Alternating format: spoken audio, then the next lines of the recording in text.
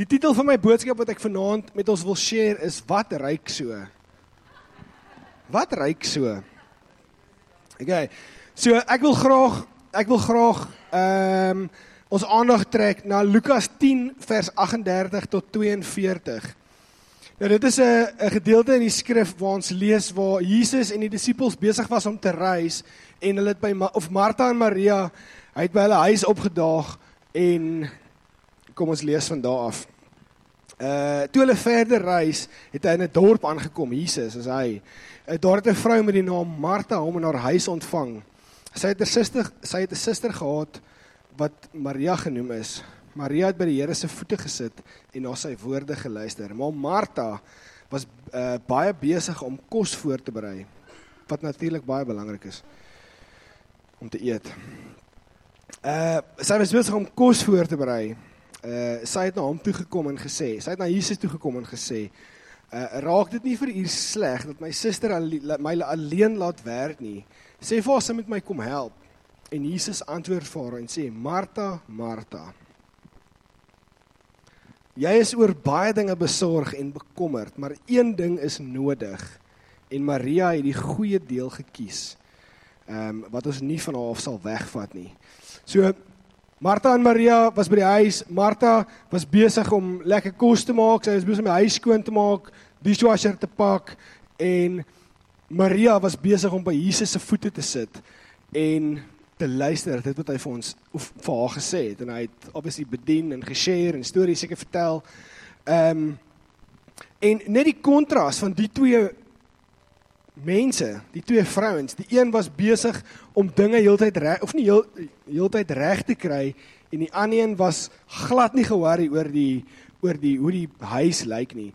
Nou in ons huis is dit ook baie keer so, as ons mense ontvang, of voordat ons mense ontvang, dan sal 'n geskarrel om vinnig al die toys weg te pak, dishwasher, alles net in die dishwasher te pak, dat die huis net presentable is, nee? Ek weet nie of enigiemand kan relate nie, maar as jy weet, iemand sê, hoor ek is by jou hek, shucks, chak alles aan 'n hoek in, gooi gou toe, okay, kom in. Is daar nog iemand wat kan relate met dit? Okay, daar's party van ons wat glad nie worry nie, dis my huis, dis hoe ek is, kom help my skoonmaak. En dan is al ander van ons wat voel, like, shucks, die huis moet reg wees, want ons moet mense kan ontvang. So, in ons huis is dit ook so, tussen my en Jolandi, party daar verskil dit, party daar is sy soos, wat die huis lyk, nou so, Lexie is hier deur, dis maar deel van wie ons is, ek dink die girls om wie Jolandi tyd spandeer is al gewoond daaraan, hulle moet net begin saam skoon, en ek, grappie, maar, en ek dink so ook, was dit die verhaal tussen Martha en Maria, waar Maria het besluit, maar sy gaan nie worry oor die kos nie, as die kos 'n uur laat is, of daar's geen kos nie, sy het nie 'n saak nie, Jesus is hierso, dit is wat saak maak, ek wil by sy voete sit, en ek wil hoor wat hy vir my sê.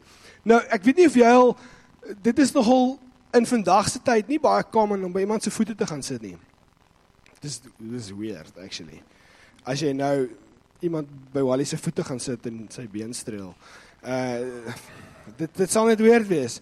Ek weet nie of sy Jesus se been gestreel het nie, maar ek sien dit baie keer as ek sit, dan kom my dogtertjie na my toe en sy sit by my voete. En sy vertel vir my hoe haar dag was. Of ek sal vir haar vra, sussie, wat het jy vandag gemaak? Dan sal vir my sê, sy het tene geslaan by die skool. Ag, krisis. Jy gaan die skool weer my bel. Maar dit is daai intimate relationship tussen my en Lexie baie keer, waar sy sal by my voete sit, of ons sal op die mat saam sit, en ons sal gesels, oor hoe was jou dag, wat het jy gedoen, het jy 'n nuwe insek gesien, want sy love het om insekte en nuwe blomme en alles te gaan pluk, en dit is ons tyd waar ons met mekaar connect, en ek sien dit in, want dit is 'n intimate tyd, waar ek en Lexie niks plans nie, daar is nie selfone betrokke, wat ons nou in daai oomblik het nie. En dieselfde was dit Maria, toe sy by sy voete gaan sit het. Ek kan net indink, dit staan nie daar nie, maar ek kan indink hoe dit nogal 'n intimate gesprek moes gewees het, wat nie man en vrou nie, maar in 'n klem van belangrik. Sy het super waarde geheg, dat sy by Jesus se voete gaan sit het en geluister het wat hy sê. Toe kom die ander een in en sê, maar hoor, jy gaan gou hierso help. Sy sê, Nee, wat sy doen, dra waarde. Wat jy doen is lekker, en dit is ook nodig, maar hierdie is wat belangrik is.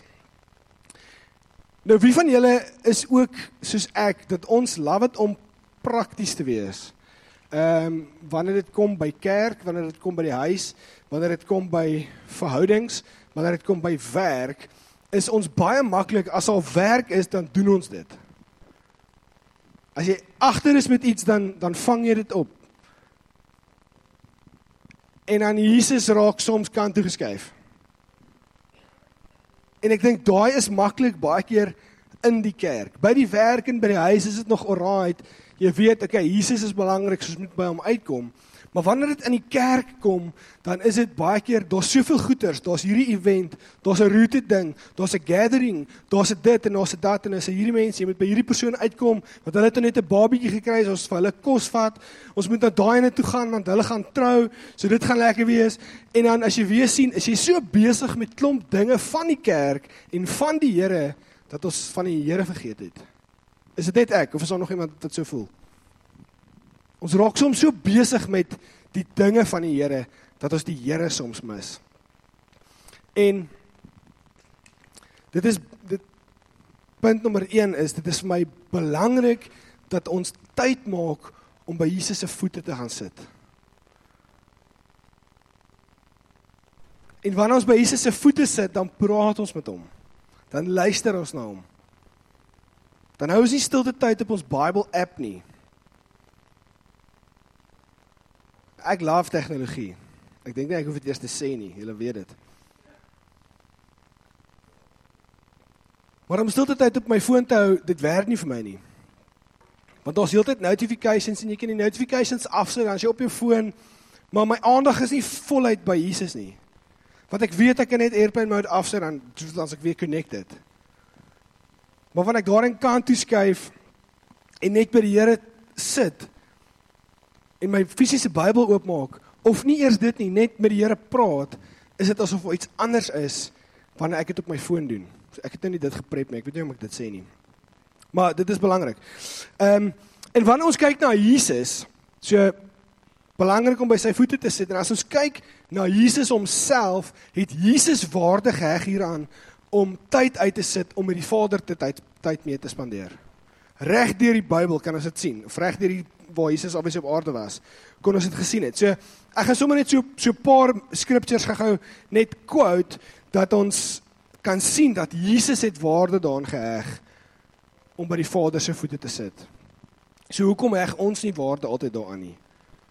Okay, so Matteus 6 vers 6 sê, maar wanneer jy bid, gaan na jou binnekamer toe en sluit die deur en bid tot jou Vader. Matteus 1 vers 35 sê, en baie vroeg in die nag, terwyl dit nog donker was, het hy opgestaan en uitgegaan en na 'n afgeleë plek gegaan en daar gaan bid. Wanneer dit nog vroeg was. Jakobus 4 vers 8, of soos Konrad sal sê, Jakobus, nader dan tot God en hy sal na jou terugnader. Draw close to him and he will draw close to you. En dan die laaste een is Lukas 5 vers 16, wat sê, maar hy het homself dikwels teruggetrek en na 'n afgeleë plek te gaan en daar gaan bid. So hoekom share ek hierdie? Ons het nou die laaste 3 weke, net in ons midde, is daar soveel mense soveel van julle, van ons, wat baie, wat is die regte woord? Interaksie het met die demoniek. Konrad het, ek dink 2 weke terug gesê, dat daar is 'n showdown, wat besig is om te gebeur, tussen die koninkryk van lig en die koninkryk van donker. En ek is amper seker, en ek gaan dit nie doen nie, moet dit nie doen nie, maar as ek nou vra, steek jy jou hand op, vir die laaste 3 weke 'n attack gehad van die enemy af, is ek seker dat amper almal ons hande gaan opsteek. En dit is so real, dat van ons in ons slaap vasgedruk word deur 'n demoon. Ons sukkel om asem te kry, wat gaan aan? Ek moes, om hierdie voor te berei, is daar omtrent tussen 8 of 11, kom ons over die 7 drome. Dit is meer as 7, maar kom ons sê maar net 7 drome of prentjies of getuienisse van ons wat sê, ek was in my kamer gewees en het hierdie ding in my kamer ingekom en ek was geconfront met darkness. Darkness menend Satan, die duiwel, demons. Omtrent 7 of 8 van gevalle in die laaste 2-3 weke. En ons het nou nie gaan vra, hoor met wie dit gebeur nie. Ek dink daar gaan nog meer wees as ons dit vra. Maar net die reality van, daar's 'n battle op ons voordeur. Daar's 'n battle wat besig is om op pad na ons toe te kom, of hy is reeds hierso. Van ons is reeds in daai battle en ons fight dinge. Ons is besig om te fight tussen Kingdom of Light, waarin ons is, teen Kingdom of Darkness. Maar hoe fight ons daai ding? Want dit is een ding om te weet, ja, daar's krag in Jesus se naam. So, as dit gaan gebeur, gaan ek net skree Jesus. Maar soms is dit so overwhelming, dat ons nie eers Jesus kan sê nie. Ek het nou die dag met 'n dokter gesels, wat in trauma en noodgevalle werk. En sy is al, ek weet nie hoeveel jaar in daai eenheid by die hospitaal wat met ongevalle werk nie. En sy is gewoond aan iemand kom in, hy is geskiet of sy is geskiet. Daar is hektiek gevalle in die hospitaal en die persoon is soos, dis tweede natuur. Ek kan vinnig hierso, ek weet nie wat hulle doen nie, maar hulle doen goeders en dan raak die persoon beter, hopelik. Maar kom het by die huis en 'n kind sny 'n vinger af, dan slaan hulle blank. Dan weet hulle wat om te doen nie. Nee, hulle nie, die spesifieke dokter. Die dogtertjie het haar vinger raak gesny, 'n hele stukkie van die vinger was af en die dokter is 'n nooddokter. Sy weet wat om met die tye te doen. Maar omdat dit so close to home was, het sy gevries en nie geweet wat om te doen nie. En haar man wat ek dink hy's 'n accountant, het gekom en gesê, okay, cool, dit is wat ons doen. Kar toe, hospitaal toe. Great, well done. Okay? Maar die dokter was net te gefeis met, hierdie is too close to home, dat sy demobilized was om te doen wat sy getrain was en wat sy elke dag doen. Okay? En so ook is hierdie wat hier aangaan, ons weet ons is in 'n battle. Ek bedoel, vandat jy in die kerk inkom, sê ons en hoor ons reg oor die wêreld dat daar's hierdie koninkryk van lig wat Jesus is teen die koninkryk van donker en hierdie twee veg met mekaar. So ons is bewus daarvan, maar sodra dit in ons huise inkom of dit raak nou persoonlik of dit raak ons finansies, dan ewe skielik weet ons nie, dan is ons demobilized en ons weet nie hoe om vorentoe te gaan nie. So, ek haat dit om te sê, hier is ons 3 stappe tot sukses. Maar daar is 'n paar goeders wat ons kan doen om seker te maak ons bly naby aan Jesus. En dit is om by sy voete te sit. Ons moet by sy voete sit. Ons moet sy voete kan ruik. Wat ruik so? Wanneer ons met mekaar by mekaar kom, moet ons kan sê, "Joh, jy was by Jesus gewees. Ek ken hierdie reuk. Ek ken hierdie reuk." Of ek kan ruik en sê, "Waar was jy? Jy was waar jy nie moes wees nie." Ek wys nou nie spesifieke vinger vir iemand nie, sorry. Maar wanneer ons met Jesus ontmoet, dan moet ons weet, "Joh, jy was by Jesus." En ek sien dit, en ons ruik dit, en ons kan dit ervaar, en ons kan dit sien, dat ons spandeer tyd met die Vader, ons kom by sy voete uit. Maar dit is belangrik dat ons almal dit doen. Want as een persoon 'n rooi kaart kry, dan suffer die hele span. Sorry, ek moes dit nou net daar ingooi. Dit was 'n diep oomblik. Maar wanneer een van ons uitgevat word, dan struggle die hele kerk. If one body part suffers, the whole body suffers. Joe, ek raak opgewonde. So, ek gaan nie nou, wat ek nou doen is, ek gaan nie nou, hierdie is ons battle plan, hierdie is stap 1, 2 en 3, hoe om die demoniek te veg nie. Dis nie wat ek nou gaan doen nie. Okay, maar daar is keys wat ek wil gee en waaroor ek wil share, is hoe bly ons naby aan Jesus? Hoe maak ons seker dat wanneer ek struggle, dan sien iemand ek struggle? En kom, saam met my, ons gaan jou uit hierdie ding uitkry, kom ons loop, kom ons doen dit reg. As wat ons alleen struggle vir weke, en dan sê, hoekom struggle ek? Ek het met niemand weet ek struggle nie. Ons moet weet dat as iemand swaar kry, moet ons weer afaan. En ek dink ons doen dit goed in ons midde. Ek dink ons doen dit baie goed. Maar hierdie is een van daai, kom ons doen die basics reg, sodat ons die game kan wen. Yes, ek kan nie van rugby analogies nie.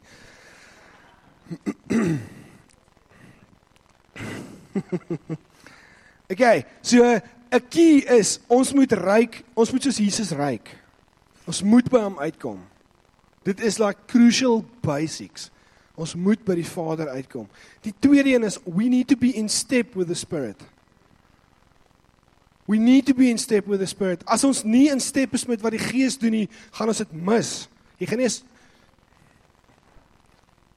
eens opdaag vir die fight nie. Die fight gaan verby wees, nie het verloor.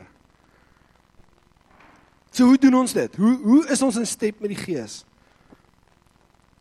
Ons vra hom om ons te help. Die Heilige Gees is 'n persoon.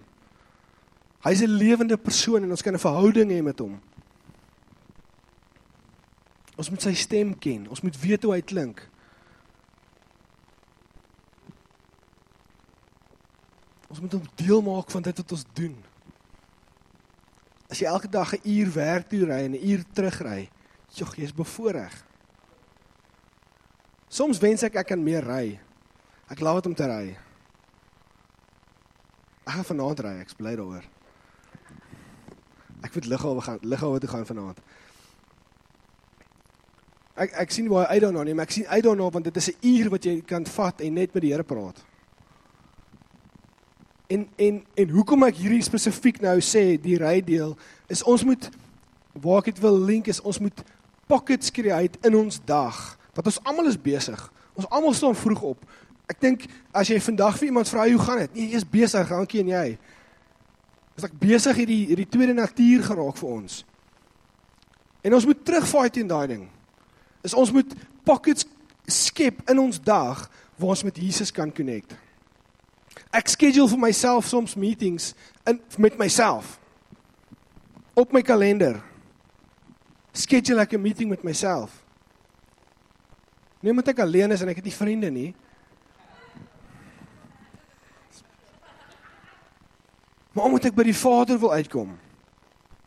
Want ek weet, soms by die oggend is dit net crazy in die huis met 'n toddler wat al papa wakker word, dan is dit 5 uur. Dan het ons 2 uur in die bed gekom. Okay, so dit is soms challenging om net elke oggend by die Vader se voete te sit. Vir party van ons is dit makliker as vir ander. En ek gaan nie eens probeer sê, yes, ek kry dit elke dag reg nie, want ek doen nie. Ek struggle ook. Dit is vir my ook 'n challenge om daagliks by die Vader se voete te sit. Maar ek weet, dit is so nodig, anders gaan ek uit die game uitgevat word. So dis hoekom ek moet pockets create in my dag, om met die Vader tyd te spandeer. As ek dit nie in die oggend reg gekry het nie. En as ek dit in die oggend reg gekry het, dan is dit 'n bonus, en kry dit nog 'n beurt in die dag.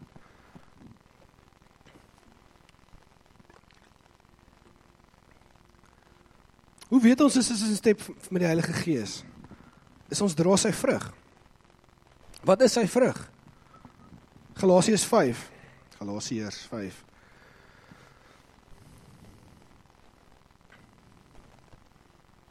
Ons almal weet wat dit is, nee? Okay, cool. Liefde, blydskap, vrede, daai lysie. Lankmoedigheid, vriendelikheid, goedheid, getrouheid, sagmoedigheid, selfbeheersing. Galasiërs 5 vers 22 en 23 as jy dit wou gaan lees het. Die derde deel, so die eerste ene is ons moet by Jesus se voete uitkom, ons moet soos hy ryk. Die tweede een, ons moet in step wees met wat hy doen. Daar was 'n droom wat iemand gehad het. Hoe weet nou onthou wie dit was? Ek dink dit was Enje gewees. Wat vir Konrad 'n droom gestuur het oor die bakkie, oor die gat wat hy moes grou. Ek kan nie die hele droom onthou nie, daar was soveel drome op die oomblik, wat die Here met ons praat, en hy is besig om vir ons goeders uit te wys, maar een van die drome wat Enje gehad het, en Enje is nie 'n man wat baie drome droom nie, so sê hy. So as hy droom, moet ons luister. Die konteks is nie noodwendig so baie belangrik nie. As jy die hele droom wil hoor, gaan chat met Enje. Maar waar Konrad met die bakkie gery het, en die gees het vir hom gesê, jy moet stop, jy moet 'n gat grou, of jy moet iets doen, en anders gaan jy in die moeilikheid wees. En Konrad kon gestop het in die droom, en hy kon die gat gegrou het, en iets uitgehaal het.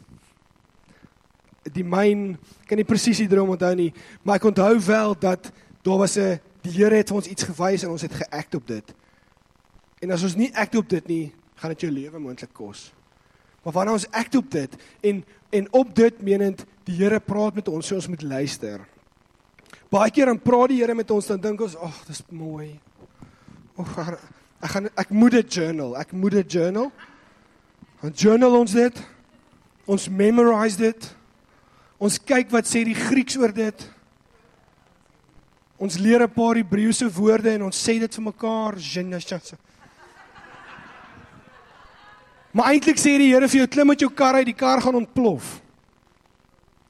Maar ons wil lekker tik, en ons wil journal oor dit, en ons niks fout met ek spot nou net so bietjie.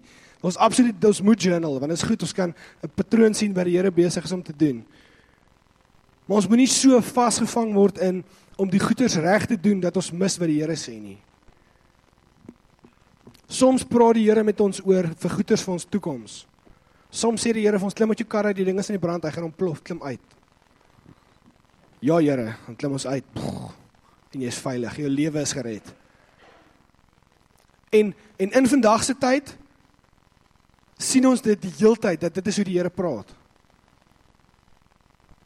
En ek is seker, as ek nou kan vra, is daar iemand wat vinnige testimonie het, wat van ons hierdie kan share, is, die Here het vir my gesê, moenie daai doen nie, moenie hierdie besigheidstransaksie doen nie, moenie daai, moenie dit, en jy het uitgebak, en daar was 'n train smash. Nee, Louise? Okay, so die goeders is real. Is wanneer die Here praat, dit is belangrik om in step te wees met hom. As ons nie by die voete sit nie, is dit moeilik om in step te wees. Want dan sukkel ons om te hoor. So al die goeders wat ek share is, jy moet alles hê, jy kan nie net die een hê nie. As jy nie die hele prentjie hê nie.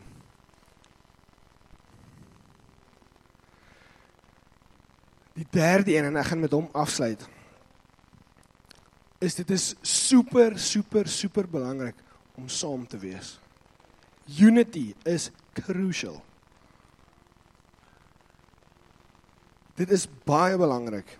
Wally het 'n droom gehad. Ek dink dit was 'n droom of 'n visioen. Was 'n droom, hy is nog jonk, of hy is oud. Dis die ou mense wat droom, né? Ou mense wat droom. Die jong manne sien visioene. Ons het 'n paar ou manne in ons midde. Ek sien nog visioene. Nee, ek grap sommer net. Okay, so Wally het 'n droom gehad oor, hy en Amanda Leigh was besig buite om iewers te stap, en soos hulle gestap het, het daar 'n klomp swart slange aangeseil gekom. Okay, so jy hoef nie die droom nou heeltemal te interpreteer nie. Ek weet baie keer as mens 'n slang sien of 'n kar sien, dan maak ons die somme en wat dit beteken. Maar Wally het die slange gesien, en hy het so Amanda gesien, gaan in die huis in. En dis pretty much wat ek ook sal doen, as ek by my huis is, en ek sien 'n slang, nee, ek sal hardloop. Liefie is op haar eie. Nee, ek wil nie sê ek joke, want ek is baie bang vir slange. Maar wat Wally gedoen het, is hy het gesê, Amanda Leigh, go into the house, en soos wat sy huis toe begin beweeg het hy ook terug beweeg, en hy het sy oë op die slange gehou, en hy het seker gemaak, Amanda Leigh is veilig in die huis in. En die key daarvan is ons loop ook rond, waar ook al ons gaan werk, en ons lewe ons lewens, en ons slange op pad, maar die safety is within the house. Wanneer daar danger is, retract to the base. Gaan huis toe. Huis menend church family.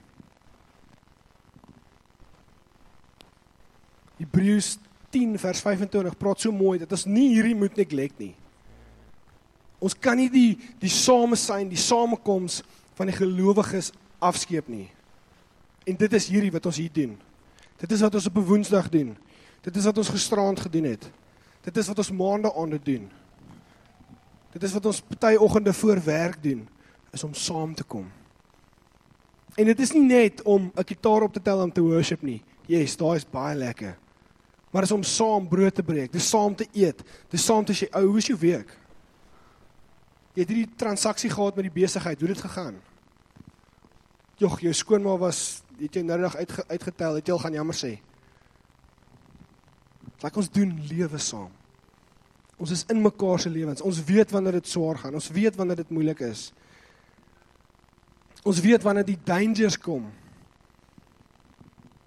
Wanneer ouens moeg raak, dan is die challenges gewoonlik moeiliker om te face.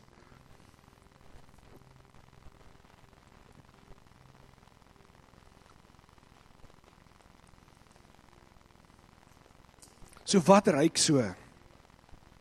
En ek hoop ons almal kan sê, is wanneer ons onsself daai vraag vra, dat ons kan sê, Jesus, dis Jesus wat so ryk in my. En soms is al 'n sterrie stampie of 'n yoghurt wat uitval in die kar en dit vrot. Ons maak dit skoon en ons gaan aan. Okay, so ons kry dit nie altyd 100% reg nie. En die baar is, ons wil die hele tyd met Jesus tyd spandeer. Ons wil die hele tyd in step mees met die Gees. Maar ons is ook mens en ons mis dit soms. En dit is okay. Maar die belangrik is dat iemand weet dat jy struggle. En dis hoekom hierdie belangrik is. Dis hoekom coffee shops so belangrik is. Dis hoekom braai baie belangrik is. Is vir die vleis natuurlik, maar belangriker is om daai gesprekke, wanneer jy braai, dis like, hoe gaan dit? En wanneer laas het jy eerlik vir iemand gesê, hier moet jy gaan? Want ek is skuldig aan dit, as iemand vir my vrou gaan het goed, dankie jy? Of, ja, besige week. Dit raak ons tweede natuur. Maar, vra ons vir mekaar, okay, cool, ek hoor dit gaan goed, maar hoe gaan dit actually met jou? Is jy nog in die fight? Sit jy by Jesus se voete? Hoor jy sy stem? Is jy in step met wat die Heilige Gees vir ons sê? Dit is die belangrike goeders. Want as ons nie daai basics gecover kry nie, want dit is die basics, van die basics, dan gaan ons nie die showdown kan weerstaan nie. Ons gaan dan nie wanneer die attack kom, want ek dink nie ons het nog die attack gevoel nie, ons hoor net van hom. Maar wanneer hy gaan hit, moet ons seker wees, dat ons in die fight is. Dat ons ryk soos Jesus. Dat ek kan weet, as ek go, hier's 4 of 5 ouens agter my, en 'n paar ouens voor my.